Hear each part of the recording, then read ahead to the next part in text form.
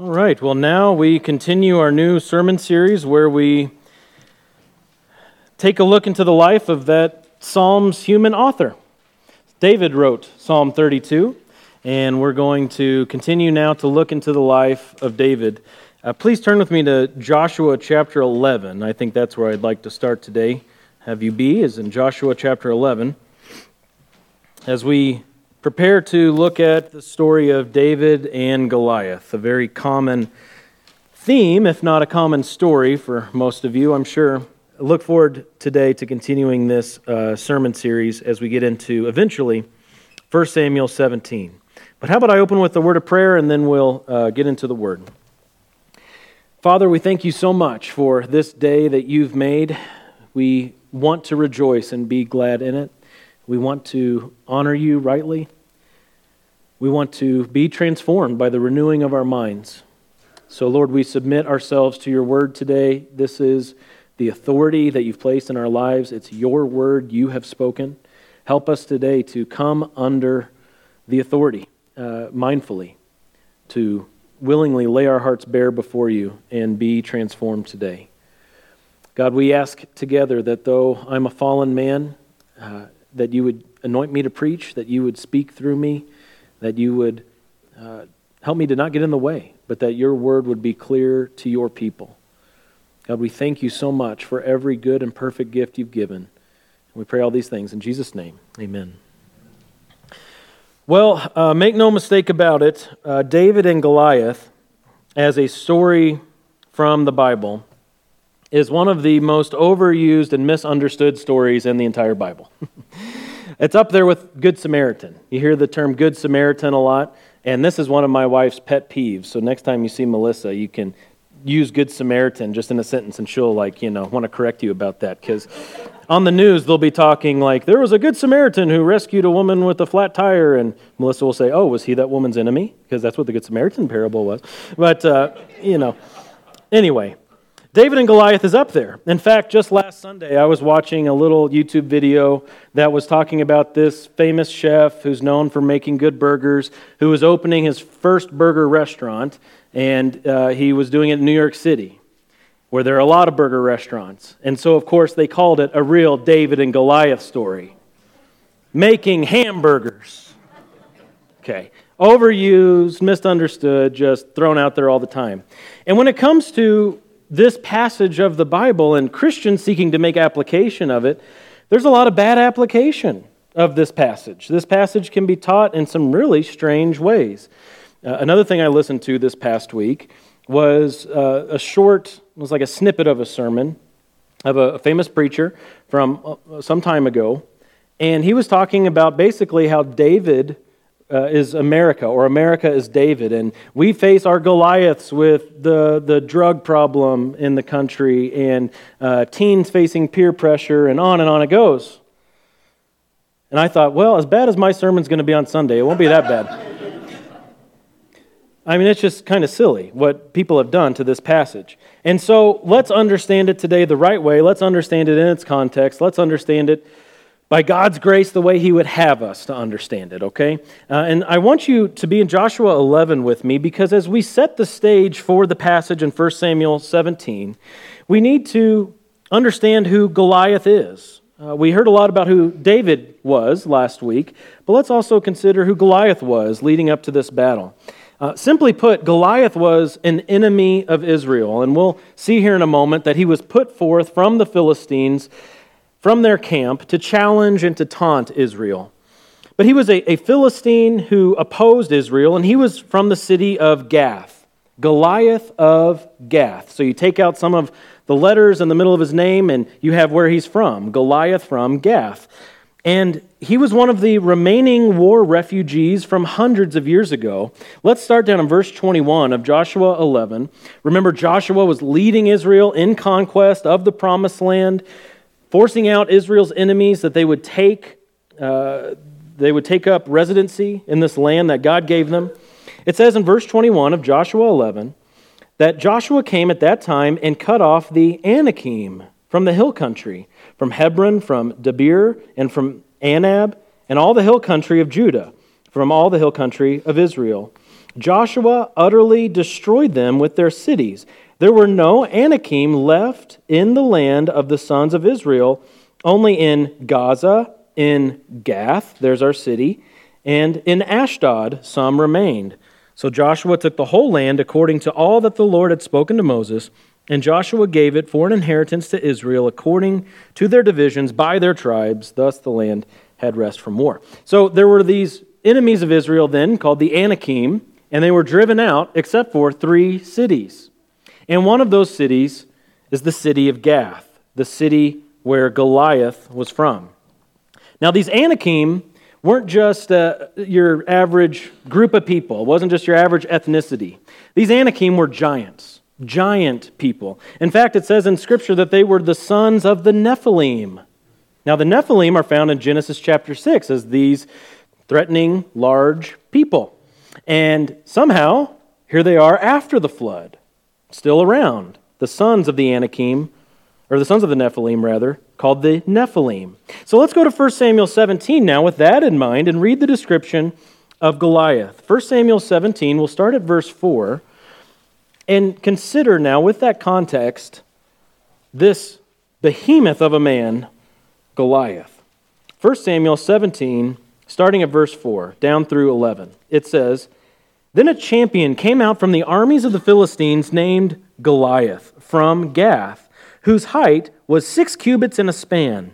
He had a bronze helmet on his head, and he was clothed with scale armor which weighed 5,000 shekels of bronze. He also had bronze greaves on his legs, and a bronze javelin slung between his shoulders. The shaft of his spear was like a weaver's beam, and the head of his spear weighed 600 shekels of iron. His shield carrier also walked before him. He stood and shouted to the ranks of Israel and said to them, 'Why do you come out to draw up in battle array? Am I not the Philistine and your servants of Saul, and you servants of Saul? Choose a man for yourselves and let him come down to me. If he is able to fight with me and kill me, then we will become your servants. But if I prevail against him and kill him, then you shall become our servants and serve us.' Again, the Philistine said, 'I defy the ranks of Israel this day. Give me a man that we may fight together.' When Saul and all Israel heard these words of the Philistine, they were dismayed and greatly afraid." All right, so there you go. There's an introduction to Goliath. There are different ways of measuring out exactly how tall he was and how heavy his armor was, but it turns out he was somewhere in the neighborhood of 9'6". 9'6", okay? When I was in junior high or something, I went to a basketball camp at the University of Missouri where I grew up, and one of the guests one day was Manute Bol. Manute Bol was like the tallest guy to ever play in the NBA, but he was really skinny. Super skinny. But one of the coolest things he did was he stood in front of the basketball rim and flat-footed grabbed the rim. I'm never going to see that again. All right, that's just like a once-in-a-lifetime, whoa. It was an amazing thing. Goliath, his head was just 6 inches under the rim. That's how big Goliath was. Now, we actually find out later in Scripture, this is in 1 Chronicles 20, that Goliath had a brother, and his brother had 6 fingers and 6 toes on each hand and foot. 12 and 12. I don't know if that was just for him or if Goliath had that going on too, but it's just pretty amazing. This was a massive, weird-looking guy. And to get an idea of just how massive, as we continue thinking about the NBA here for a moment, one of the biggest NBA players you can ever imagine was Shaquille O'Neal. They called him the Diesel.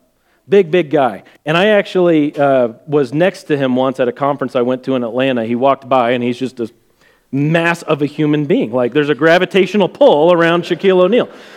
Well, one year in the NBA, this was now probably about 20 years ago, there was a new phenom from China coming to play in the NBA who was bigger than Shaquille O'Neal, a guy named Yao Ming. Now look at this picture, real picture, not doctored, of Yao Ming next to Shaquille O'Neal. I assume you don't need to be told which one Shaquille O'Neal is, but look at that. Goliath was about 2 feet taller than Yao Ming. So now, put all that in perspective. That's who we're dealing with here in this story, Goliath of Gath. The weight of his armor, again, there are different ways of measuring this, but the weight of his armor was somewhere in the neighborhood of 150 pounds. Now, some of you this week have been lifting up bags of salt that are 50 pounds and thinking, 50 pounds is heavier than it used to be, maybe, right? 50 pounds is heavy, especially if there aren't handles. It's like, what do I do with this thing? 150 pounds of armor. His spear, it says, of his the spearhead, was about 20 pounds. Just, boop, can throw it, can do whatever he wants to do because he's a massive human being. It's very hard to imagine. Well, this passage, too, that I just read tells us that he was a champion, a victor. He was the top dog in the armies of the Philistines that they all followed and that they all had confidence in. And he, of course, was very, very prideful. If you look down again through verses 8 through 11, or 8 through 10, you see his sayings there in front of Israel that he's here to defy Israel, he's here to win. He had a lot of confidence in himself. What they were setting up was, of course, a one-on-one battle, as we just read, where one man could come out and face this man Goliath, and whoever lost would become the servants of the other army. The Philistines, if you read through 1 Samuel, the Philistines had suffered a few losses up to this point, and it's quite possible that they were thinking, we need to maybe not just rush into battle, but let's see if we can just lose one guy if we do lose any, and see if we can win over people that way. And so it seems like that was their plan. So he went forward, and it says down in verse 16, if you just glance down there, he went forward and mocked Israel morning and evening for 40 days. This went on for over a month, where he would come out and taunt them. Dale Ralph Davis, in his commentary, says, we must listen to 3 verses of his hairy-chested braggadocio as Goliath bellows for a challenger to engage him in a single combat. No one has any trouble hearing him. Saul and Israel are both impressed and depressed. That is certainly the case. But let's take note of here what he was doing. He was not just coming up against God's people, he was coming up against God. This is what Goliath was doing. Do you remember whenever Jesus met Saul on the road to Damascus, and he says, Saul, Saul, why are you persecuting me? When you come up against God's people, you come up against God. There's a fundamental unity between the people of God and God himself. And so this is not so much David versus Goliath as we get into the story. It's really God versus Goliath.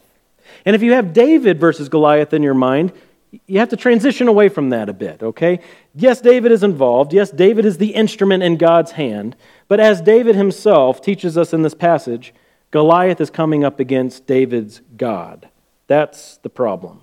Goliath didn't know who David was, but he knew who Israel was, and he was not a follower of the God of Israel. Well, as a refresher, who was David? So we talked about who Goliath was. Who was David? David was a Bethlehemite, the youngest and smallest of the sons of Jesse. We looked last week and saw how he was anointed, how the 6 brothers were there lined up, and, well, isn't there another one? Oh, yeah, the little guy, if you want me to get him, that sort of thing. And David, the little guy, the youngest brother, gets anointed as the next king of Israel.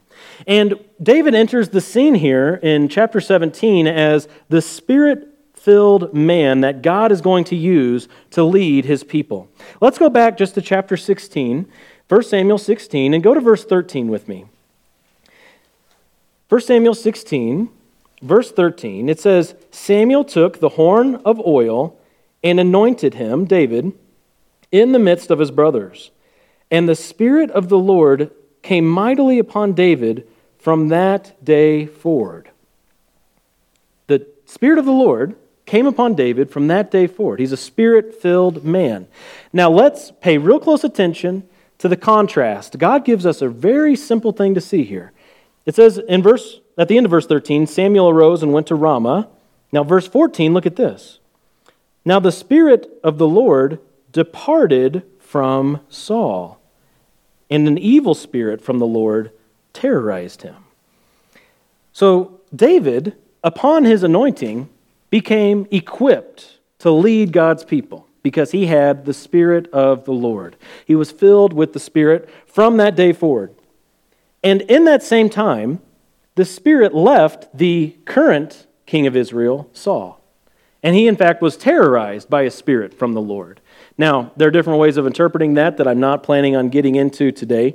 The there are different options. God could have sent a demon to do this. It could be talking about a spirit of depression that God allowed to happen in Saul's life as he obviously became a very depressed and anxious man. There are different ways of considering that. But here's what's important for today. He did not have the Spirit of God. He did not have Yahweh's Spirit abiding with him anymore, but David did. And immediately following this anointing where David receives the Holy Spirit and the Holy Spirit leaves Saul, we have a conversation between David and Saul. A Spirit-filled youngster comes in now to have a chat with a worldly king. So let's pick it up in verse 15, same chapter, 16, verse 15. It says, Saul's servants then said to him, Behold now, an evil spirit from God is terrorizing you.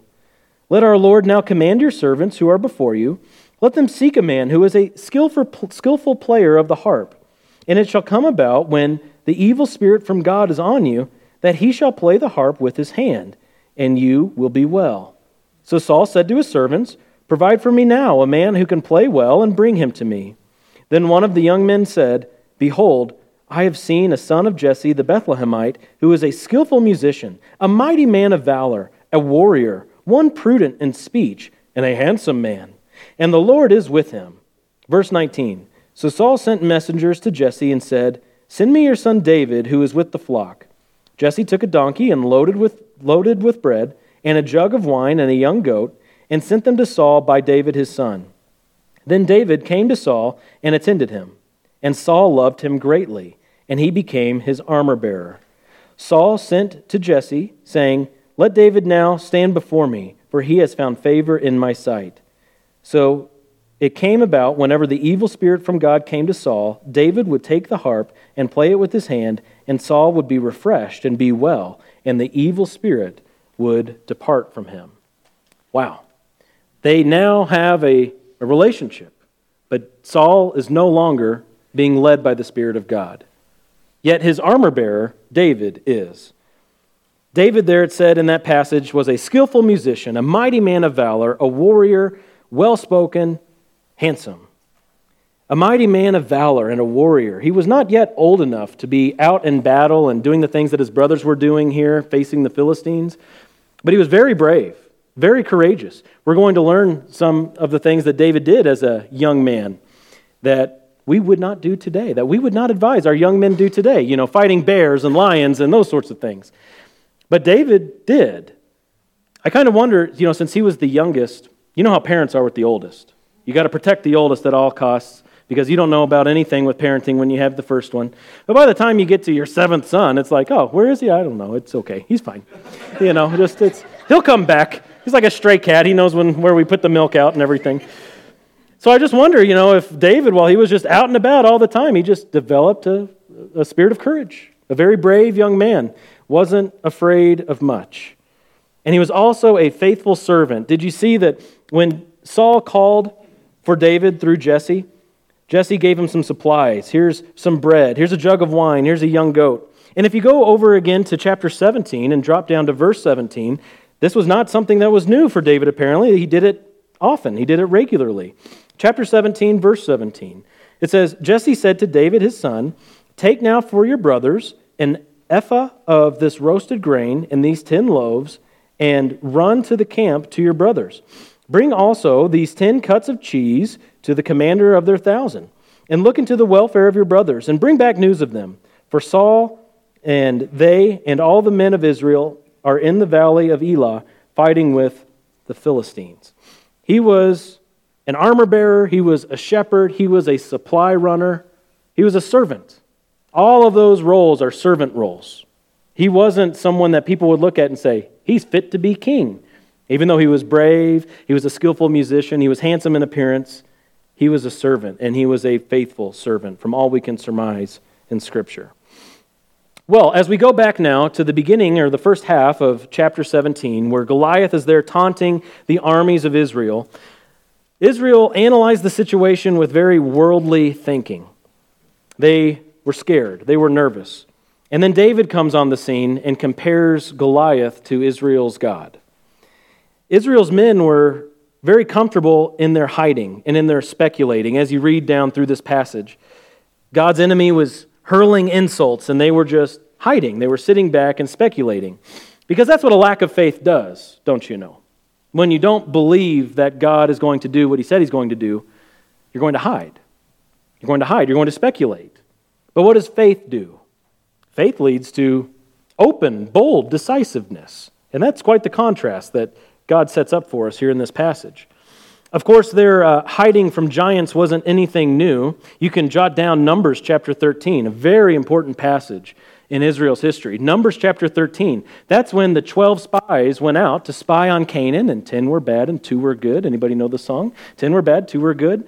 What did they see when they got to Canaan? Well, 10 were bad and 2 were good. I don't know how it goes from there, but the song goes, they saw giants. They saw the sons of Anak. They saw the Anakim. And they said, well, we're like grasshoppers. We can't defeat them. We can't drive these enemies out. And because of their lack of faith, that generation wandered in the wilderness for 40 years, save Joshua and Caleb. But it's not the first time that the sons of Anak have scared Israel. And here another generation remains afraid of these giants. You see, true faithfulness to God will lead you to some really uncomfortable battles, won't it? This is very uncomfortable for all of Israel. He's a really, really, really, really big guy. Who could go face him one-on-one? Well, faithfulness, true believing, leads you to these uncomfortable battles that seem unwinnable. And believing and doing what God commands is very awesome and very, very fearful. Well, David shows up with faith. Verse 20. David shows up bringing the supplies and bringing his faith. Verses 20 to 27. It says, David arose early in the morning and left the flock with a keeper and took the supplies and went as Jesse had commanded him. And he came to the circle of the camp while the army was going out in battle array, shouting the war cry. Israel and the Philistines drew up in battle array, army against army. Then David left his baggage in the care of the baggage keeper and ran to the battle line and entered in order to greet his brothers. As he was talking with them, behold, the champion, the Philistine from Gath named Goliath, was coming up from the army of the Philistines, and he spoke these same words, and David heard them. Verse 24, when all the men of Israel saw the man, they fled from him and were greatly afraid. The men of Israel said, have you seen this man who is coming up? Surely he is coming up to defy Israel. And it will be that the king will enrich the man who kills him with great riches, and will give him his daughter and make his father's house free in Israel. Then David spoke to the men who were standing by him, saying, what will be done for the man who kills this Philistine and takes away this reproach from Israel? For who is this uncircumcised Philistine, that he should taunt the armies of the living God? The people answered him in accord with this word, saying, thus it will be done for the man who kills him. This is the first time in the Bible we get a record of David speaking. The first quote from David. And he basically says, who's this dude? Why are we all bugged about this? What's the problem here? Who is he to come up against God? And you see, immediately David is comparing him to God. David's not comparing him to himself. David isn't saying here from the beginning, oh, that's easy. I took out a guy bigger than that a few weeks ago. You know, he's not having that kind of conversation. He's looking at the enemy of God and saying, my God will defeat his enemy. That's how simple as it was for David as he was looking through the eyes of faith. And I do think we can take something away here. This is really just like a side application. But there is value in a fresh set of eyes looking at a situation when that heart is coupled by faith. When someone comes along and has faith and you've been in a battle for a while and you've been struggling and you've perhaps slipped into fear of man thinking and worldly thinking, to have someone with faith come along and just snap you back into it. Really, really helpful. Well, they didn't listen to David. They should have listened to him. He was the child with childlike faith. But his oldest brother rebuked him. Let's look at verse 28. I'm going to pronounce his name Eliab. It says, now Eliab, his oldest brother, heard when he spoke to the men. And Eliab's anger burned against David, and he said, why have you come down? And with whom have you left those few sheep in the wilderness? I know your insolence and the wickedness of your heart, for you have come down in order to see the battle. You see, walking by sight gets grumpy with walking by faith a lot of times. When someone who's walking by sight encounters someone who has faith, there's usually some grumpiness that ensues. In his commentary, Chuck Swindoll said this of this interaction: "How true is it that as soon as you start stepping out in faith, somebody will want to put you down, often another Christian or someone in your own family.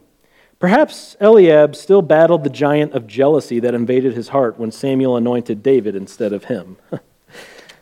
Good observation. He's asking the questions, why are you here? Don't you have better things to do? I know that you're just wicked, selfish. These common retorts that people of faith can hear from time to time from people who lack faith. David had just asked a question, and that's basically his response. What have I done? I just asked a question, and it was a very necessary question. This question had to be asked. This is what the eyes of faith were seeing. Who is this guy? We represent God, the creator of this guy. What's he going to do? And Eliab's doubt did not deter David's faith. He pressed on. He was very persistent in reminding the Israelites of the power of their God, including their leader, the king. Let's drop down to verse 31 and look at a vital conversation that really sets the course for the relationship between David and Saul. It says, verse 31, "When the words which David spoke were heard, they told them to Saul, and he sent for him. David said to Saul, 'Let no man's heart fail on account of him. Your servant will go down and fight with this Philistine.' Then Saul said to David, 'You are not able to go against this Philistine to fight with him, for you are but a youth, while he has been a warrior from his youth.' But David said to Saul, 'Your servant was tending his father's sheep. When a lion or bear came and took a lamb from the flock, I went out after him and attacked him and rescued it from his mouth. And when he rose up against me, I seized him by his beard and struck him and killed him. Your servant has killed both the lion and the bear, and this uncircumcised Philistine will be like one of them, since he has taunted the armies of the living God.'" Well, that's a very, very good response, isn't it? That's a very good, faithful, believing response. Remember who David is and who Saul is. David is spirit-filled. Saul is spirit-emptied. David is looking at the situation through eyes of faith, believing that God will defeat his enemies. Saul's looking at the situation with worldly thinking. He's got his calculator out and he's figuring out, how this could all work. And it could never work that way. They're coming at this from two very different perspectives. And so what is David doing? He's reminding the king of the power of God, the one leading Israel who should know about the power of God, the one who should be stirring up the people by reminding them of the power of God. Instead, you have the little shepherd boy, the Bethlehemite, the seventh son of Jesse, coming in and reminding the king of the power of God. Let's not forget 1 Samuel 16:7, that graphic that we have up as the announcements roll. The Lord said to Samuel, "Do not look on his appearance or on the height of his stature, because I've rejected him. For the Lord sees not as man sees. Man looks on the outward appearance, but the Lord looks on the heart." Saul was looking on the outward appearance. The army of Israel, Eliab, David's older brother, was looking on the outward appearance of the whole situation. But the Lord looks on the heart. And people of faith don't get tied up in the outward appearance. You have to believe, too, that David felt at this point some measure of invincibility. He was just anointed some time ago, not that long in his past. He was anointed by God. He was filled with the Spirit. He knew that he wasn't going to die until God was ready for him to die. The basis of David's boldness was his confidence in God, not confidence in himself. And that comes out in that very next verse, verse 37. David said, again speaking to the king, "The Lord who delivered me from the paw of the lion and from the paw of the bear, he will deliver me from the hand of this Philistine." And Saul said to David, "Go, and may the Lord be with you." David was very confident, wasn't he? You don't pick up a trace of doubt. He was not a double-minded man when it came to this issue. He fully believed. He said in verse 36 that their God is the living God. We're talking about the armies of the living God here going against Goliath, going against the Philistines. And the living God helps all those who call on him in the truth. And when the living God has brought you into his family, when the living God has made you a son or daughter of his own, and he's given you commands, and he's given you a commission, and he's placed you in this life with influence, he will see you through it. He's not going to abandon you. You belong to him. He made you his. He's not going to forsake you. That statement that was made to Joshua, he will never leave you nor forsake you, it gets reapplied to Christians in the book of Hebrews. God will never leave us. He will never forsake us. He is the living God. And so when you have this concept in front of you of obeying God, of following him by faith, your confidence should never be in yourself, but in the God who called you. Because if you're putting your confidence in yourself, you have reason to worry. You have reason to hesitate. But if you are totally viewing this life as being fueled by faith in the living God who gives life to your mortal body, he will see you through it. He is good to do it. He is faithful to do it. You see, through this story, we've seen Goliath, we've seen brother Eliab, we've seen Saul, all point out reasons why one of God's people shouldn't obey him, why one of God's people shouldn't have faith.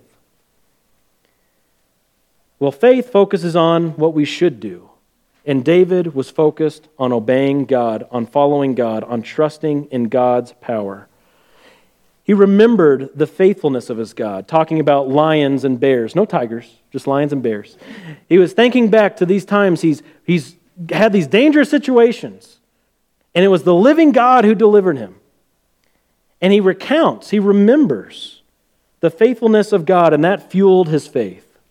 So again, another side application point here could be, do you remember the faithfulness of God in your life? Whatever lions and bears you've wrestled in the last few years, maybe in the last few days. Do you remember how faithful God has been? Do you write it down? Do you remind yourself of what he has done? Does that fuel the decisions you'll make tomorrow? I think it's a good idea maybe to start jotting some of that down. Maybe you could, as one commentator said, invest in a journal. Consider God's commands and how faithful he has been. Well, at this point, there's really nothing left to do but for David to kill Goliath, right? God would do it as David stepped forward in faith. This was, of course, bound to happen. But before we get to the actual killing, which, by the way, the killing, David killing Goliath, is just really quick in this story. There's a lot of build-up to it, and I think that's for a reason.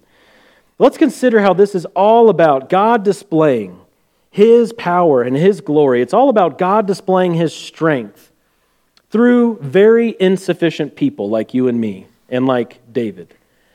Remember how the Lord Jesus said to the Apostle Paul that his power is perfected in weakness. Well, here's an Old Testament example of that.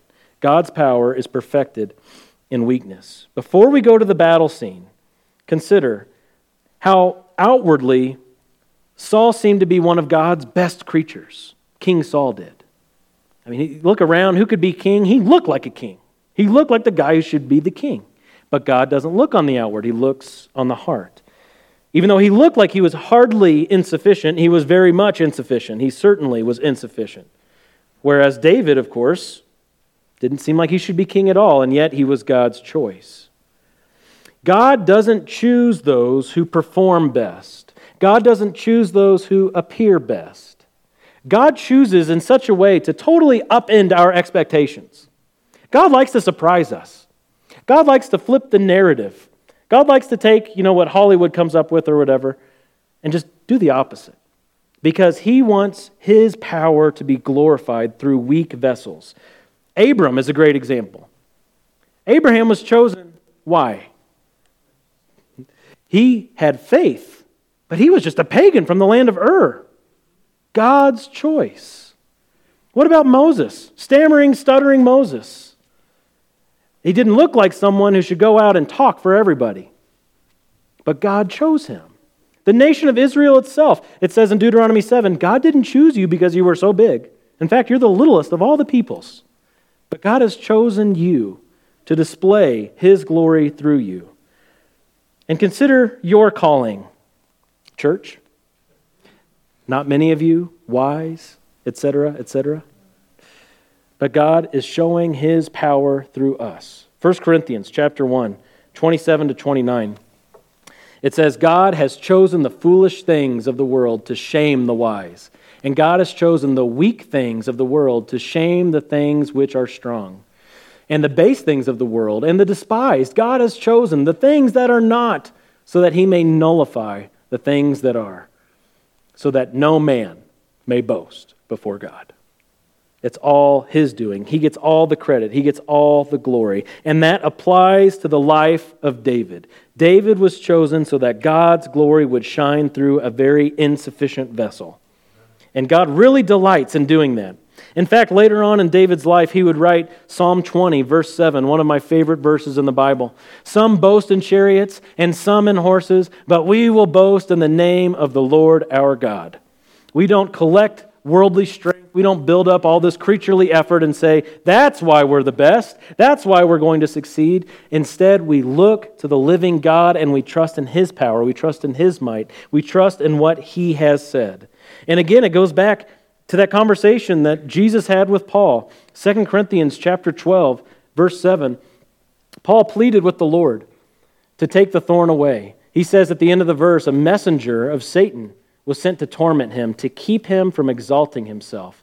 Verse 8, Paul continues, concerning this, I implored the Lord 3 times that it might leave me. And he has said to me, my grace is sufficient for you, for power is perfected in weakness. Most gladly, therefore, I will rather boast about my weaknesses, so that the power of Christ may dwell in me. And here, David is kind of like a precursor to that, isn't he? A foreshadowing of that. He wasn't looking to his own strength. He was looking to the power of the living God. And you should too. You feel very insufficient? Well, that makes you qualified to serve God.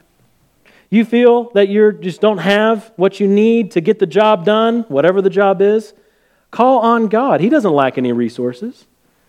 You feel like it's really difficult to take that step of faith and obedience to Jesus Christ? Call on Jesus Christ, because his power is perfected in your weakness. Your weakness makes you eligible for service. Recognizing that you're insufficient qualifies you to join God in his program. Well, David called his shot here in 1 Samuel 17, and it happened just as he said. Verse 41, we'll read 41 to 47. It says, then the Philistine came on and approached David with the shield bearer in front of him. When the Philistine looked and saw David, he disdained him, for he was but a youth and ruddy with a handsome appearance. The Philistine said to David, am I a dog that you come to me with sticks? And the Philistine cursed David by his lowercase g gods. Verse 44.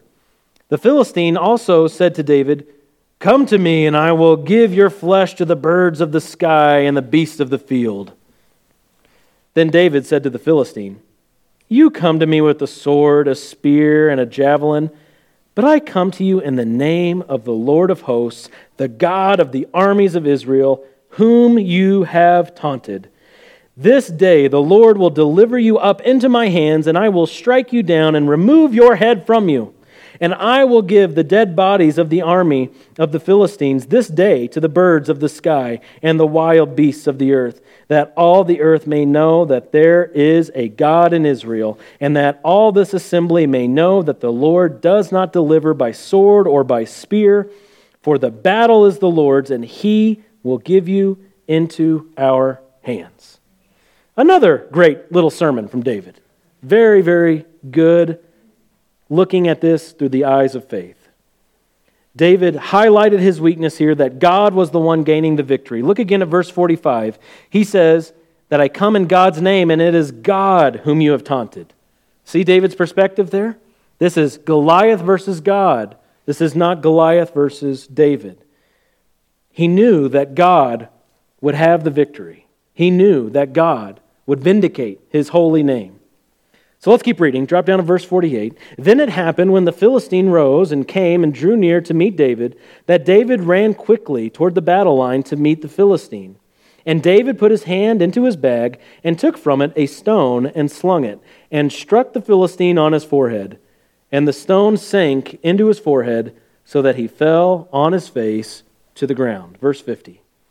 Thus David prevailed over the Philistine with a sling and a stone, and he struck the Philistine and killed him. But there was no sword in David's hand. Then David ran and stood over the Philistine and took his sword and drew it out of his sheath and killed him and cut off his head with it. Just as he said. Exactly how it happened. Amazing, amazing thing. Well, David came to him with a simple sling and a stone. But you shouldn't think of this as like some sort of Dollar Tree slingshot thing that you can buy or something like that, okay? So it was a leather strap that was wide in the middle and kind of tapered off toward the ends, and you put a stone in there, and you whirl it around your head, and you let go of one of the strings at a certain point, and boop, off the stone goes. And if you have good aim, you have good success. It would be very, very difficult to use one of these, but perhaps this was the closest thing to a gun that they would have at that time. Much harder to aim than a gun, but it would probably come off of that sling at 100 miles an hour or more. And so he slinged one of these stones, and it hit Goliath right in his forehead.